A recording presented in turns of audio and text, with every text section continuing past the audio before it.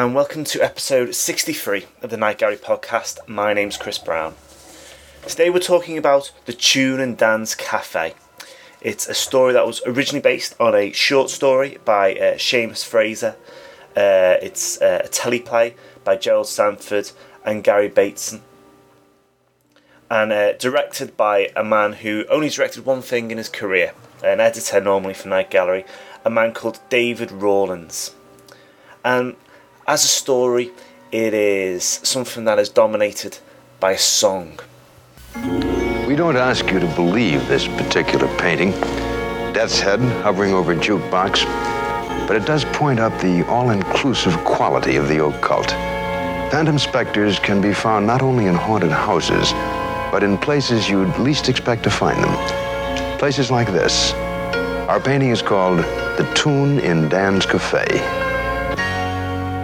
Okay, our story is about Joe and Kelly Bellman. They're a married couple, and their marriage is in a bit of trouble though.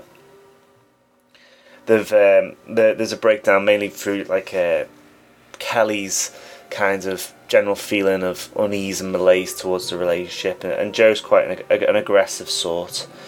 And they went on holiday together to try and rekindle their love, but unfortunately it hasn't really helped, and there's been a stony silence in the car that they're driving back from their vacation.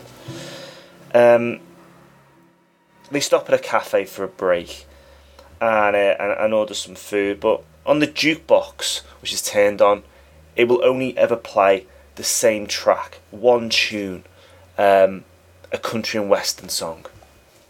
They must have made a mistake putting the records in. Why should the jukebox work? Nothing else has. Well, just try something else.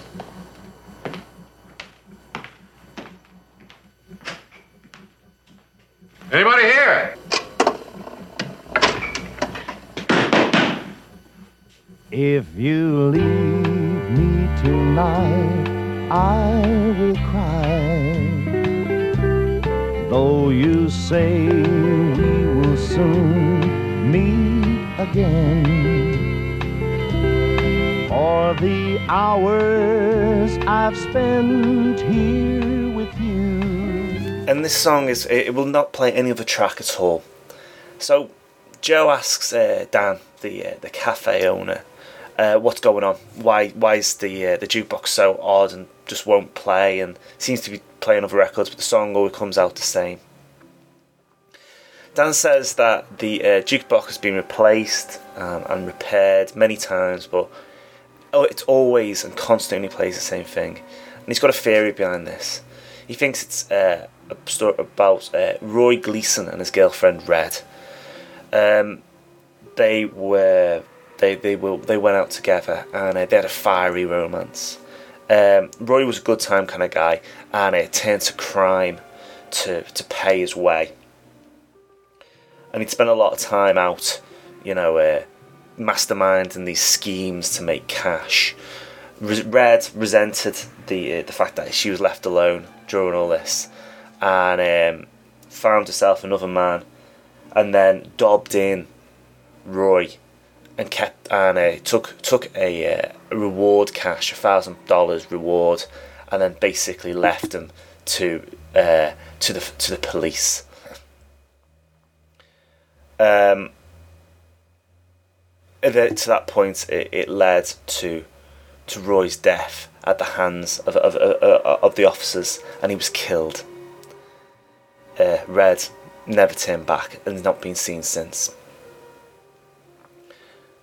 The couple pay their tab and leave, and in the parking lot, they see a couple, one of which who has fiery red hair. Hours I've spent here with you are like words from a poet's pen. Words like love and truth and goodness. Words like till death.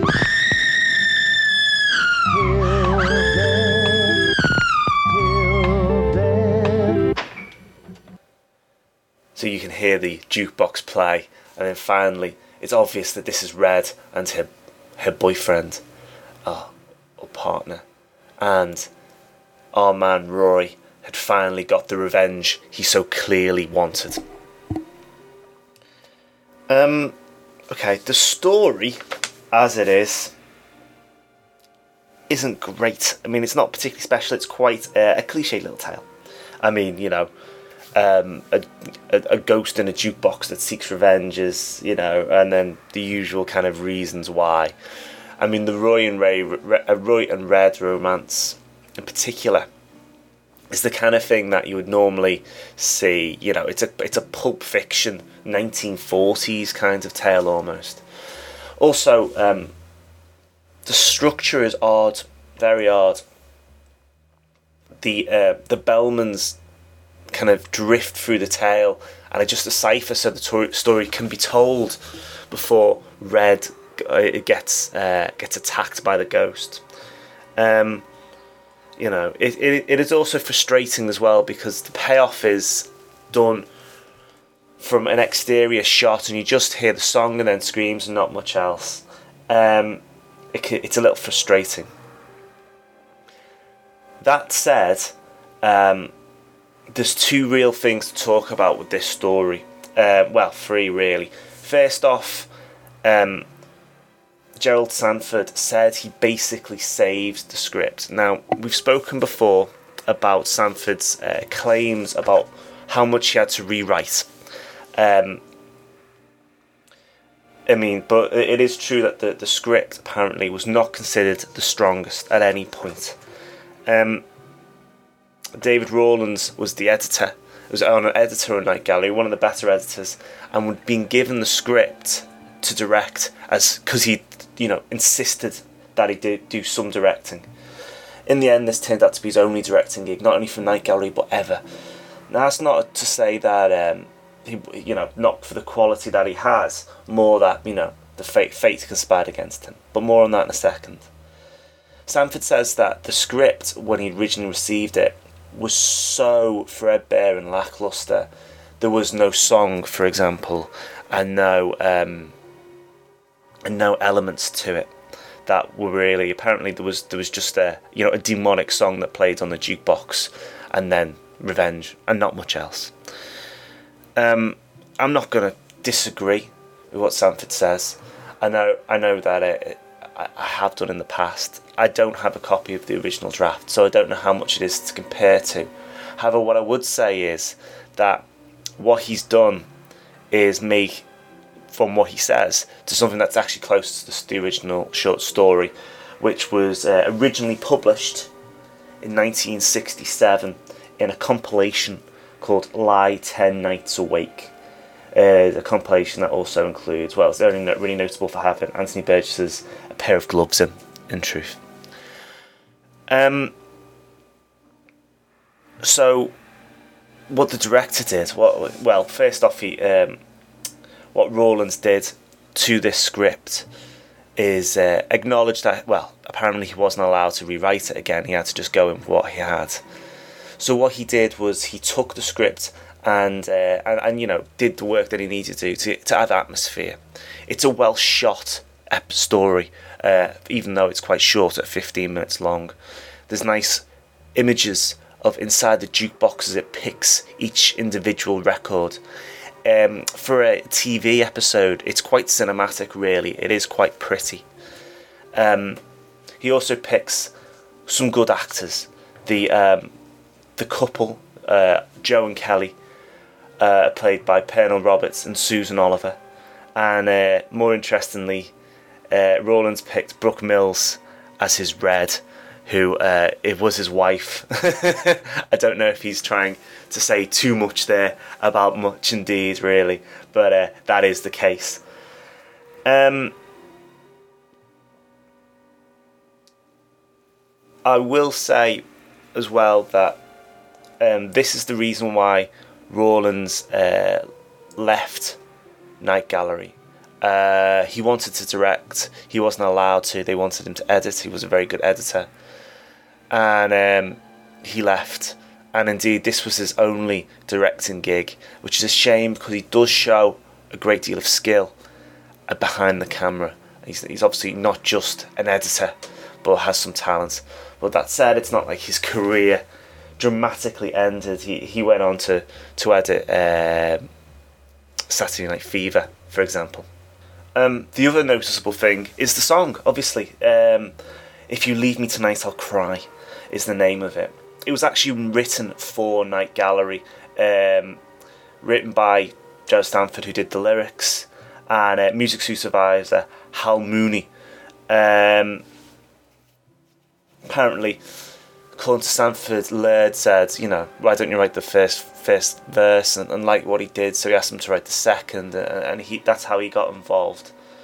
And the track, it originally was meant to be a pop song, and then because of the way it had been recorded, they were able to change it the last minute and make it into the country and western song that we hear. The interesting thing about that is, of course, the man that they got to sing it. It's performed by Jerry Wallace, who was best known at the time for his 1959 song Primrose Lane. He'd recorded since then in various tracks, but indeed had not received as much success. Once the track had been been heard on Night Gallery, there was a huge response, and Universal quickly rushed Wallace back to record it properly and to release it. Wallace wasn't a country singer originally, but this created him as a country and western star. He had a new phase in his career that lasted through a number of years, through a lot of the 70s in truth.